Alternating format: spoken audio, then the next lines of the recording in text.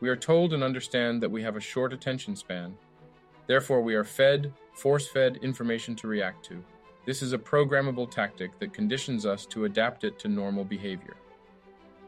Surround by you. I am guilty of reading headlines and coming to a conclusion before reading the entire document. The danger of coming to a quick summary is concerning. Yes, there is writing where a title will genuinely represent the body in 1 or 2 words, and that can serve as a header to the context. For example, new particle discovered. By reading that headline, you get the message, and if you are interested in scientific research, you would like to learn more.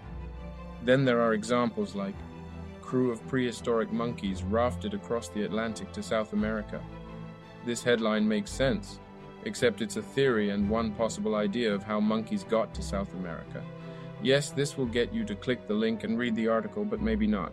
You will simply read this and believe it because it was published by a top news organization like CNN, and by default, if you follow it, you claim this as truth. After seeing this headline, you tell a friend, then discussions are held on how cool this idea might be, but no one went back to read the article. This can quickly snowball to an understanding in history without much challenge. We rely on routines, whether it is daily routines such as waking at the exact time and doing the same activities or debating our positions and views with peers. We don't often share points from different perspectives that challenge or give new insights. If things, thoughts, and viewpoints remain the same, then don't be surprised that you are being force-fed your views to the point that no other ways are open for exploration in any open dialogue. Is there one way of doing anything? The clear answer is no. One can try to share their viewpoint in a dialogue using many forms of communication. Musicians will sing it, writers will write it, and history will repeat it.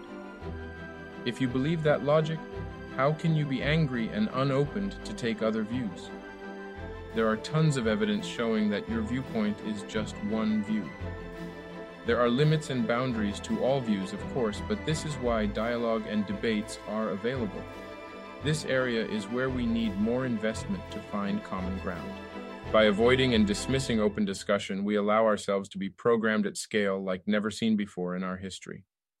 The above understanding is not new. It's been around long since a solution of any kind was introduced.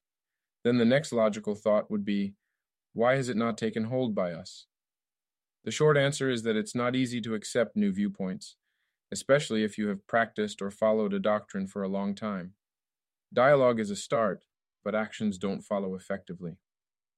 My proposition is for us to go deep in ourselves, hold an internal dialogue, and find truth in our feelings.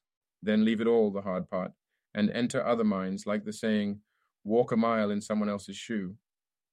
Then come to the table with a clear mind and practice active listening, a form of engaging in full attention to a person. Clinical psychologists have found this effective in treating their patients.